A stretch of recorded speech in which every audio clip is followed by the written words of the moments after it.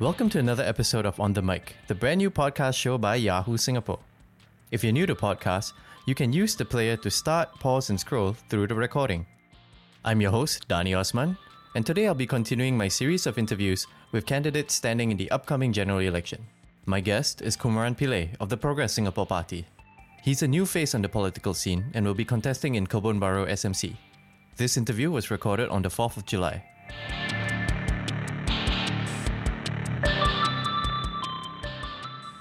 Hi, Kumaran. Hi, how are you? I'm good. It's earlier than I'm usually up, but I think it's still a good time to have a conversation. How are you? How's the campaign going? Good. I got up at 5 o'clock, and Wow. I've been getting up very early these days, 4 Okay. to 5. And usually at this hour, I'm out about doing my walkabouts and meeting people at Mayflower Market or at the coffee shops or doing a door-to-door visit at Kebun Baru. So before we really jump into things, can I get you to tell me a bit about where you're contesting in? So I'm running in the electoral ward of Kebun Baru. It's a single-member constituency. It used to be part of Nee Soon, and before that, Ang Mo Kio. So this is, along Ang Mo Kio Avenue 4 and Lower Pierce, Teachers Estate, Sembawang Hills, and Thompson Hills, and a couple of condominiums in that vicinity. It's the smallest electoral ward of 23,000 voters, but it makes it fun because it's pretty compact, and I can walk the entire district in one day, actually. Wow, okay. Yeah. And is it daunting that you're contesting in a place that is known to be like a PAP stronghold? Not really, because it's quite an elderly population, and the people are quite open and open to a minority candidate, even in an SMC. So I've been talking to people on the ground. They've shared their concerns, some of the issues. And because it's an elderly population, the needs are quite different. And it's pretty good that it's part of a SMC, because then we can give focused attention to the needs of the elderly. If it's part of a GRC, then their needs are kind of diluted because they have to look after 5 wards or 4 wards instead of 1. And how's the reception you've received from the residents of Kebun Baru? Singaporeans are polite, so when I meet them, they greet me, they shake hands, they promise that they're going to support me.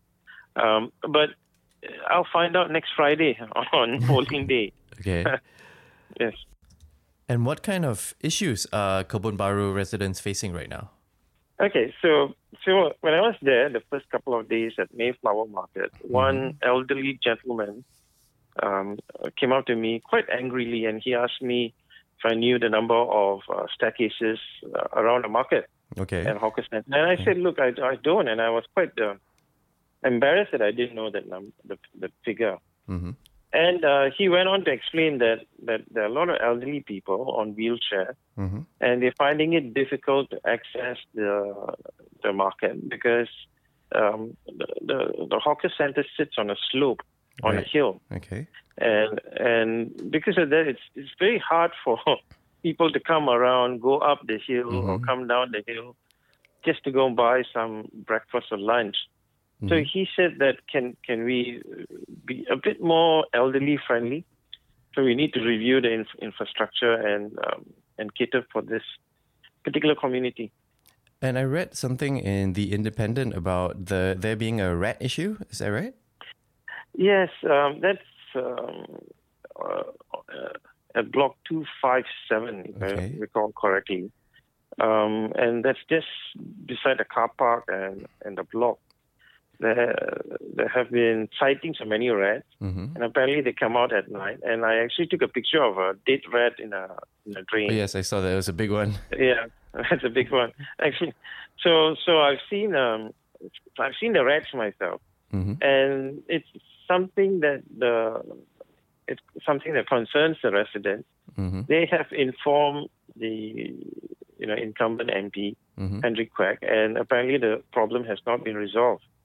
And they're worried. Some of them, young parents, say that they can't let their kids play at the playground because of the rat issue.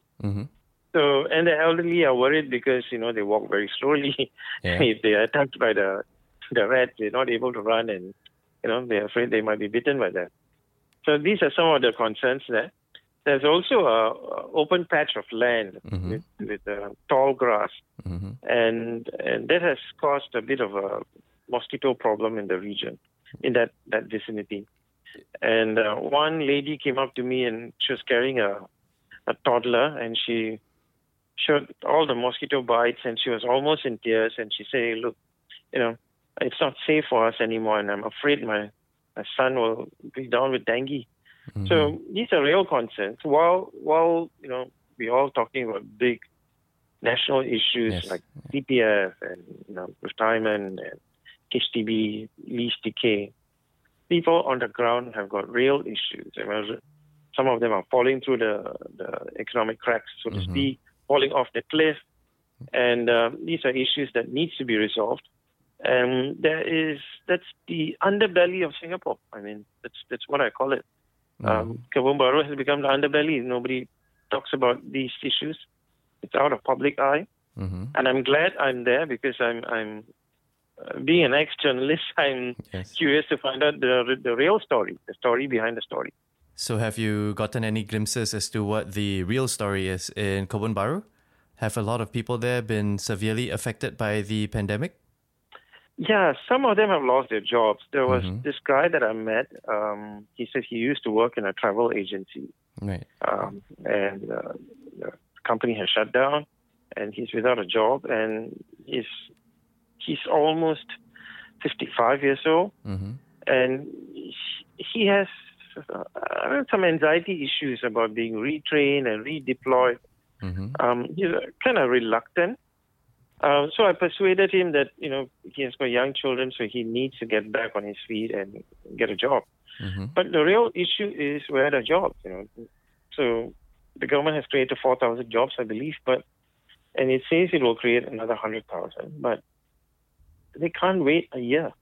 Right. They need the job right now. Yeah, that's the issue.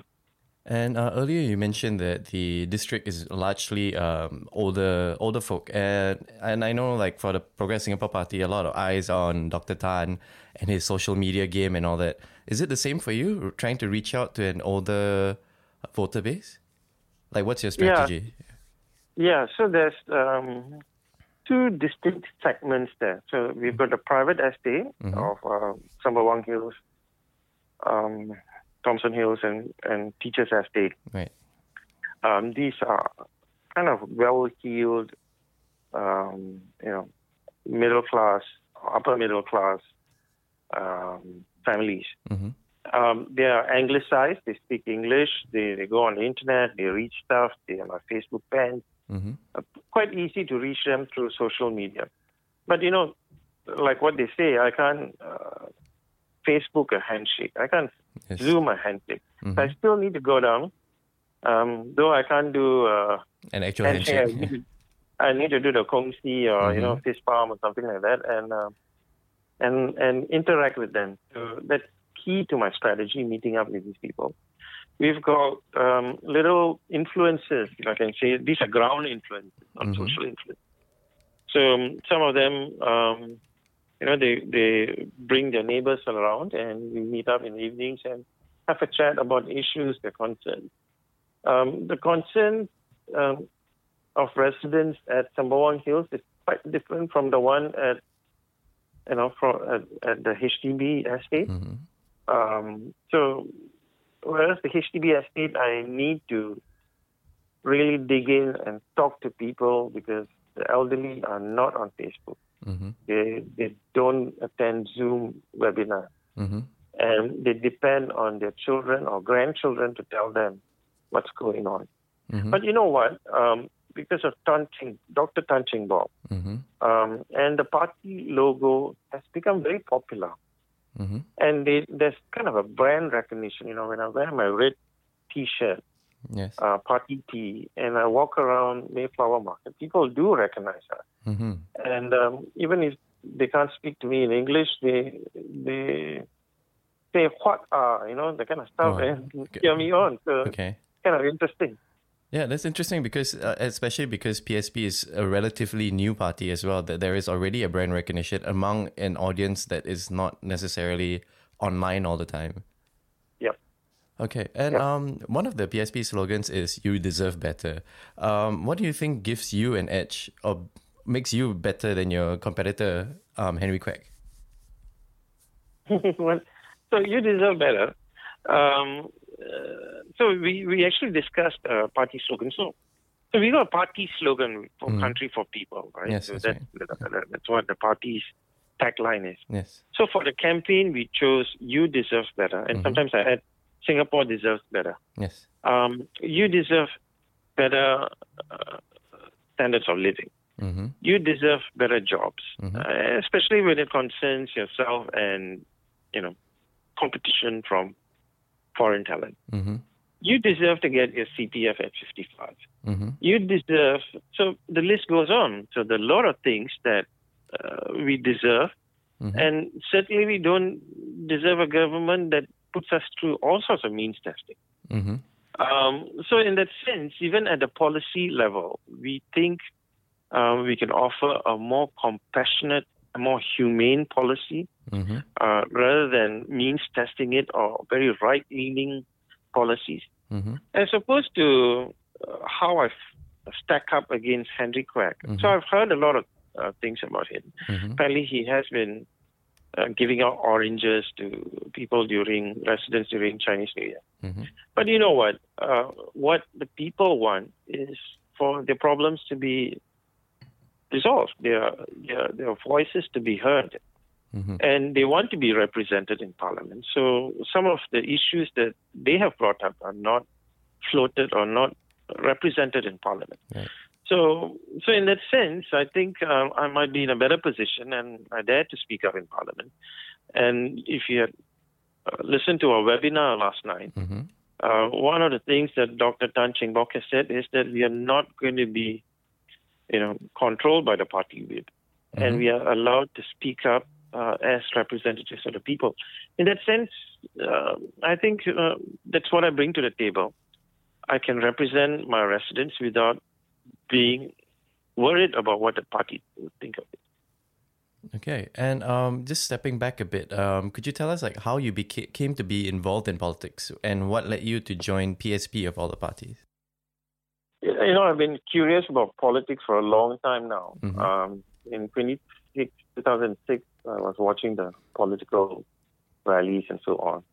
Even as young as 18 years old, I remember actually taking a bus down to Eunos to watch Francis Seow and J.B. Jeyaretnam speak at the rally. Okay. And I think Francis Seow's speech was one of the most inspiring political speeches I've ever heard in Singapore. So I've been acutely aware of what's happening. But I only got to vote for the first time when I turned 41 in 2011. Right. That's because there was a walkover, and I was in Pasir Ris for the longest time. And because I studied overseas when I was much younger, and they took me off the electoral roll. There was an election in 2006, but I realized that I wasn't reinstated into the role. So I only got to vote in 2011 for the first time. And ever since then, I've been involved as an activist, social activist, political activist. I volunteered. I was a polling and counting agent for SDP in 2011. That got me curious. I've been an editor at The Online Citizen in 2012 for a year. And then I went on to start The Independent with PN Balji in 2013. And so even as a journalist, I was following political development in Singapore. Right. But the question is, how did I turn myself from a journalist to a politician? Right? So it's kind of odd that I call myself a politician because I've been on the other side judging politicians. So I met up with Dr. Tan in September last year, and we had a kind of a candid conversation. And one of the things he said is, in order to have real change and real impact, we need to have a seat in Parliament, a seat in the House. And only when we can get into the House, deny PAP of the supermajority, will there be real change and impact. And I thought about it for a while. I mean, I didn't decide immediately. I spoke to my wife, and wife needed some convincing, I must confess. But eventually she came around, and I decided that it's either now or never. I'm already 49. If I don't step forward, I will not when I'm 55 or 54, right, the next round. So I said I'm going to do it, stand shoulder to shoulder with my peers in the party, and take the risk and take the step forward. Do it for Singapore, for country, for people. And was it difficult to leave the Independent behind? I mean, this is considered like your baby in a way, right? Yeah, it's my baby. So you know what? I've got a very good editorial team led by Tan Baba, and news editors Obana, and I've got Jewel as well helping us out. And so pretty much I haven't seen of anything in the last couple of days. I mean, I haven't touched any editorial pieces. It's auto-run, right, and they're doing a fine job. So it's time for me to step back. I'm proud that I created The Independent, but it's also for me to start the next chapter in my life. I kind of miss it, but I've got no regrets. I think story and what I've heard from the ground, the reception that I've been receiving from the residents keeps me motivated. I'm inspired by the people of Kebun Baru. And what have you brought from that world of journalism into this new one of politics? I mean, is there anything that you've learned in that past experience that you think will give you a competitive advantage, like in terms of how you connect to people and all this kind of thing? Yeah, Danny. So, I said this at a press conference earlier. Nothing that I've done can ever prepare me for the strenuous journey ahead. It's Singapore's political space. I think in any country, it can be quite tricky. So I don't know when I'll get the next curved ball, right? So from PAP. And in that sense, yes, I need to be on my toes. I need to be vigilant. I need to look out for what's going to hit me. But you know what? As a journalist, I am trained to understand and probe and find out about issues. That has given me an edge. So I'm able to go on the ground, find out about what is it that concerns them. I want to know the story of people living in the 2-room flats in 257. So it's not just walking around and just giving my smiles and providing lip service. I document their story. I want to know the rat problem. I want to know how long it is. I want to know what has been done by the authorities or the town council, and why they haven't solved the problem. So because I was in the same newsroom with P.N. Balji and the greats of Tan Baba and P.N. Balji, I know a little about investigative journalism, and I've also been a Jefferson Fellow. Yes. Met some of the best journalists in the region. And I've learned a lot about getting the story and finding out. And next step as a politician is not just listening to the story, but I need to now solve their problem. So that's the additional mile that I have to do. And I'm confident, at least I'm getting down to the root cause. And I've got good advisors around me to help me solve these issues. So I guess in both instances, in both lives, you are involved in bringing like the truth to light. That's right. Yeah. Okay, and just to get your take, what do you think of the current media scene in Singapore? I mean, over the years, has it become more vibrant with more voices around? Yeah, so not really. We have got a few media players. POC has been around for the longest time. Mothership, The Independent, even All Singapore stuff, Wake Up Singapore.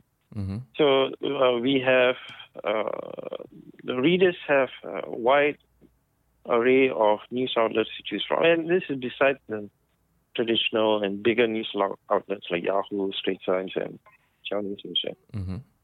But I think more can be done because of the regulatory framework. It kind of stifles smaller operators or people who want to come and start commenting on politics. And that can be improved, I think. And one of the issues that TOC has faced, and even Independent in its early days, was to get sufficient funds in to get it off the ground. But, we've been around for 8 years now, Independent. So the business has grown organically and it is self-sustaining. But it takes a long time to build a media business. I'm sure, yes. So any new entrant will need to have the staying power and stamina to last that long. So in that sense, so I can't say it's vibrant. It's not a friendly environment. It's a regulated environment. And do you think POFMA has had an impact on how people discuss politics online? Yeah, so I'd like to say, firstly, that fake news or the proliferation of fake news is a problem. And as someone who has run a news organization before, I find that it adds a layer of cost for us to vet the particular information and fact check it. But that's what newsrooms do anyway. But we need to be extra vigilant because people do it for various reasons, right? So my recommendation to the government and to the select committee back then was to have a self-regulatory framework. Media actors come together and we can form our own council to determine what is fake and what is not and provide takedown orders based on that. But the government has chosen to go down the path of setting up their own POFMA office. And, one of my editors, Tan Baba, has said that it is like an insect repellent. They go around spraying and they see people who put up anything that's fake as insects or pests, and they just want to spray and POFMA us. That is sad. And, the first person to be POFMA in Singapore was my party colleague, Brad Boyer. And subsequently was Lim Tian. Lim Tian has got a collection of POFMA certificates now, I guess. Yes. So it seems like it's a political tool rather than something that they want to do to regulate the news industry. So the implementation of it is not very favorable to the media industry. The implementation of it makes it seem like as though there's only one news outlet that is factually correct, and the rest of us are peddling fake news. That is worrisome. And I think what we really need to do is to make sure that all media operators are treated as equal players in the sector and not favor one over the other. I don't want to mention names, but I'm sure you know which one I'm referring to. Yeah. Okay, and just moving on to the other side of the your career, you also run a business that backs startups. Is that right? That's right. Okay, and but I also noticed that in your PSP bio, you said you're concerned about Singapore being hyper-competitive. But to me, isn't competition a good thing for the startup industry? And how do you get to the right level of competition? So actually quoting Alan Greenspan, right? So if you have an environment like Singapore, where you bring in this unfettered access or importation of foreign talent in Singapore, right? That creates a hyper-competitive environment. Wages are depressed. And I've actually shared this story before. In 2001, when my first startup failed, I was out of job for a while. And I went for a couple of interviews, and someone offered me a job for $800. And typically that job would, employer would pay like $5,000 to $6,000, right? But I was offered $800 because they said they can hire someone on an employment pass. And back in 2002, employment pass minimum payout was $2,000. So you could hire someone for $2,000 on an employment policy. And they would hire someone at $2,000 or declare some that their salaries at $2,000 and only pay $800. And this, if it is not regulated, and if you let people come and depress wages this way, that hurts the people. It hurts the job seekers and employees and citizens of Singapore. That is a hyper-competitive environment. Right. With startups, right? Like if you've read Bill Gates' The Road Ahead, he wrote this book in 1995. He speaks about even his cleaners and his receptionists having a stake in his business. Why do they do that? They want these people to grow with the company. So when Microsoft became a multi-billion-dollar enterprise, everybody benefited from the business. Right. That's equitable. What we have in Singapore is hyper competition, which erodes value, which impoverishes people, which also denies us upward mobility. And that's the difference between the two, right? I'm all for startups.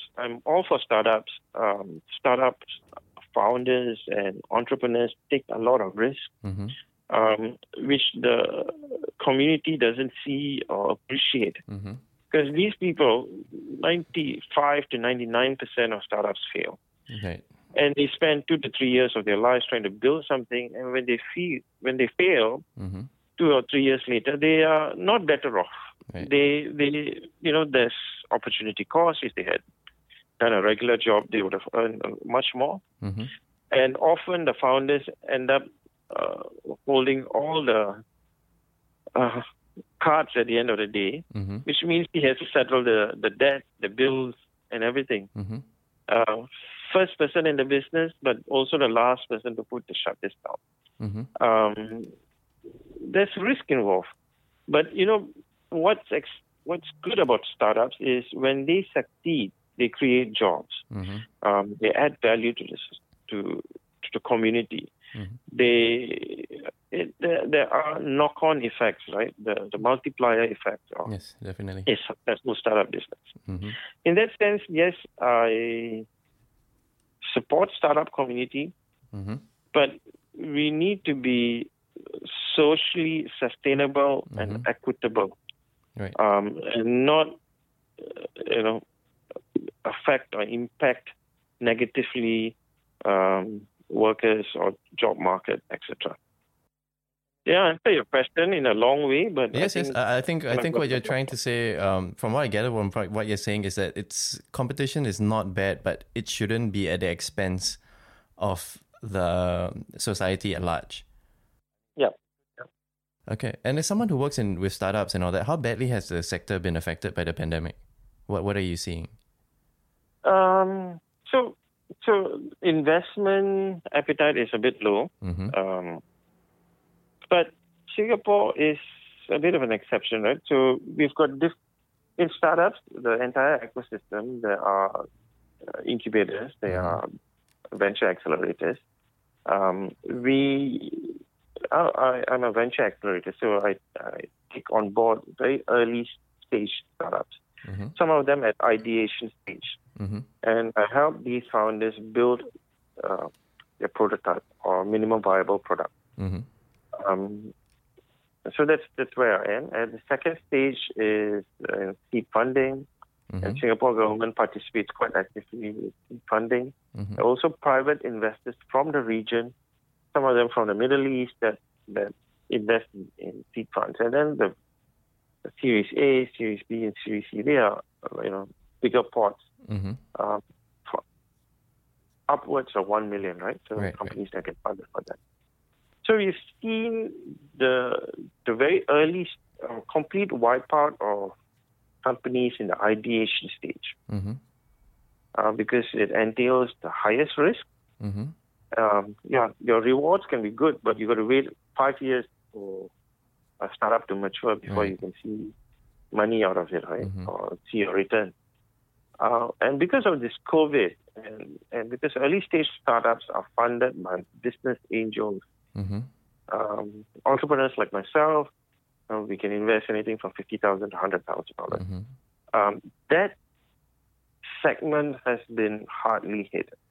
Mm-hmm.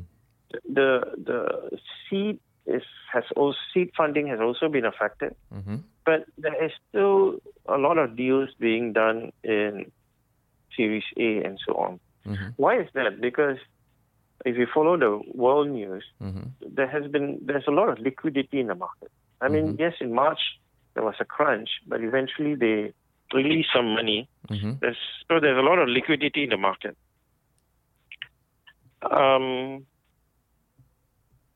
And so the larger companies or the more mature startups are being funded, but the early stage is affected. So you will feel the impact of it a couple of years down the road because the fewer companies in the pipeline. So are you also saying that fewer people are taking the risk to start something new during this period? Is that right? Not necessarily. We've seen a good deal flow from the region. Mm-hmm. And I think it's also country specific. Mm-hmm. In Singapore, yes, we have seen people who've lost their jobs turn to entrepreneurship. Mm-hmm. But, entrepreneurship, like politics, is not instant noodles. You can just boil water, throw noodles, throw in a seasoning and expect results. Mm-hmm. So some of these entrepreneurs need to be coached. They need to be trained on various aspects of running a startup. Mm-hmm. So it takes time. So I'm not sure if someone who's hard pressed for cash, who needs to put food on the table, mm-hmm. Is best place to run a startup. Mm-hmm. Because they're competing for the same resource, right? Right. Startup founder needs to put money to bootstrap the business. Mm-hmm. And if he needs that money to put food on the table, he's stuck between the devil and the deep blue sea. So tough choices there. Okay. And what's your take on how the government's been handling the pandemic? Do you think it was right of them to call an election at this time? Certainly. I mean, the whole party has the same view on this. Mm-hmm. And Dr. Tan has spoken about this. The government has taken a big risk. Mm-hmm. Because the pandemic is not over yet. And in other countries, you've seen a resurgence. Mm-hmm.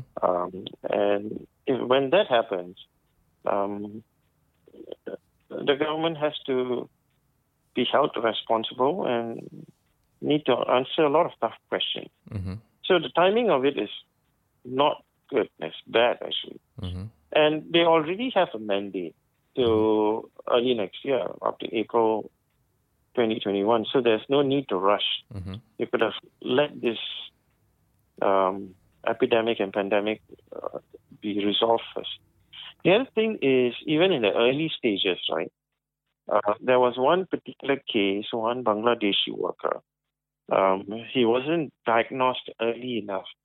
And what happened was this guy went to Mustafa and infected a whole bunch of them, which started the chain reaction of foreign workers being infected and the dorm issue, right? Mm-hmm. So we had massive numbers there. So the government strategy was to work on the same blueprint that they had for SARS. Mm-hmm. But COVID-19 is a lot different. Mm-hmm. And the treatment and handling is also different, right? Mm-hmm. So I think there was a bit of a misstep there. Mm-hmm. That could have been handled better. That particular case could have been handled better. As a result, we had to go on a lockdown, a circuit breaker. Mm-hmm. And that has caused billions in terms of losses, mm-hmm. Both financial losses and job losses. Mm-hmm. So we, up to now, there is no information, or the government hasn't been forthright about the job losses. Mm-hmm. How many Singaporeans have lost their jobs? So economists put it as high as 250,000. Mm-hmm. And during the debate, the televised debate, mm-hmm. Between the political parties, when one of my party colleagues, Francis Yan, said 100,000 PMED jobs have mm-hmm. been lost. The government rebutted and said that it's not 100,000, it's another number. Mm-hmm. But why can't they release this number earlier? Mm-hmm. And maybe it's not 100,000 PMAT jobs, but it could be other skilled jobs or semi-skilled jobs that have been lost. But we need to know the exact numbers, which the government has been a bit coy about it. Mm-hmm. And I think then there's a need to be transparent about job losses and the state of the economy. And just to close things off, I usually ask my guests if they see any kind of silver lining to the pandemic. Do you think there's anything that Singapore could learn from this experience? Yeah. I mean, instead of saying a silver lining, this is what I've said to some of the SMEs. There are three things that they can do. Mm-hmm. One is, for example, also being sector specific. If you're running an F&B outlet, and you find that, and there have been anecdotal stories of how some restaurants have done well during the outbreak. Mm-hmm. So they had a lot of people, ordering through Foodpanda, Deliveroo, etc., or GrabFood. So they actually came out pretty well out of the circuit breaker. Mm-hmm. So if you're running an F&B outlet, maybe it's time to reconsider the model. Right. Instead of having a huge restaurant, maybe you have a centralized kitchen, and you can do food delivery services. So if you need to pivot the business, do it early, do it fast. Mm-hmm. Then in terms of other people, companies from the other sectors, there's also an opportunity to work and collaborate with other companies in the region, companies with lower cost structures. And if we can outsource some of the work, and at the same time target first-tier markets, the Americas and the Europes, Japan, Hong Kong, Australia, we are able to then have a bit of a profit margin or better margin, and Singaporean workers then become rather international managers, right? They're managing a workforce across ASEAN and also looking at entering the larger markets of America and Europe. So in that sense, it's an opportunity for us to do cross-border business.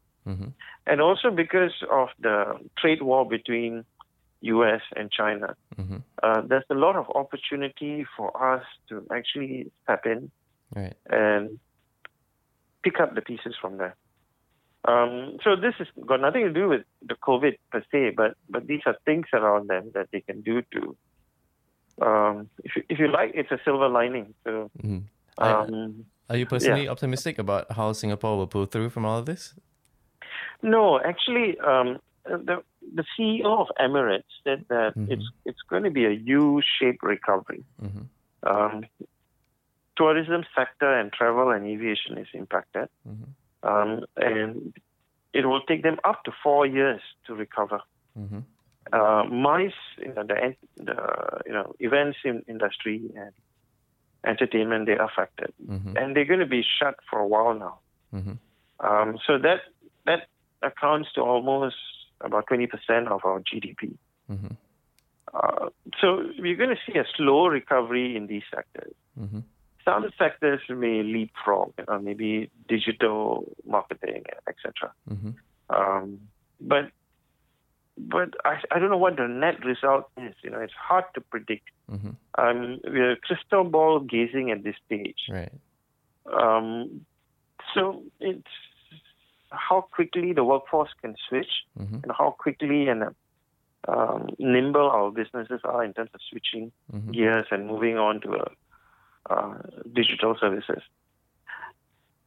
It is going to be problematic for the government in terms of steering the economy. And I've said this before in other interviews. PAP is very technocratic. If you look at some of their policies, I will have to agree with their approach.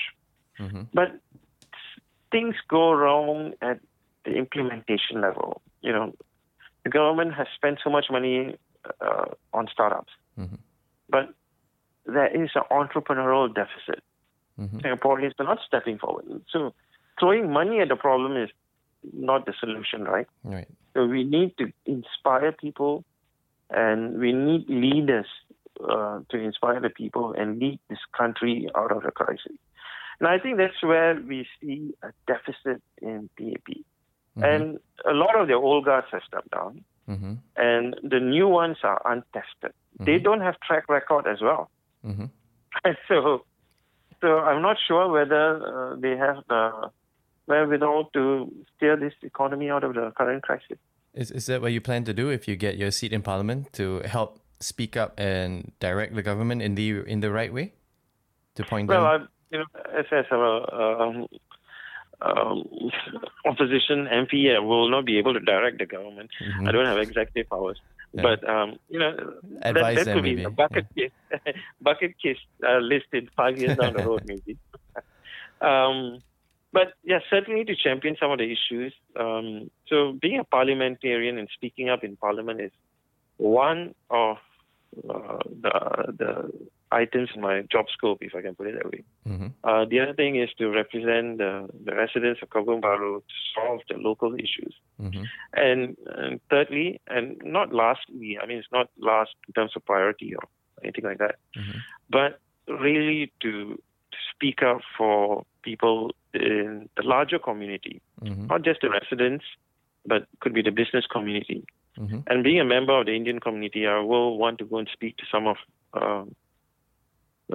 my fellow friends, mm-hmm. and hear them out and maybe even champion some of their issues. So not just an MP for Kebun Baru, I might be an MP for all of Singapore, for all Singaporeans. Well, that's good to know. Thank you very much, Kumaran, for taking the time to speak to me today. Yes, thank you for your call. And it's a weekend and I need to go on my walkabout. Oh, good. And, good luck with that. Thank you. And all the best in the coming election. Thank you so much. And thanks for this interview.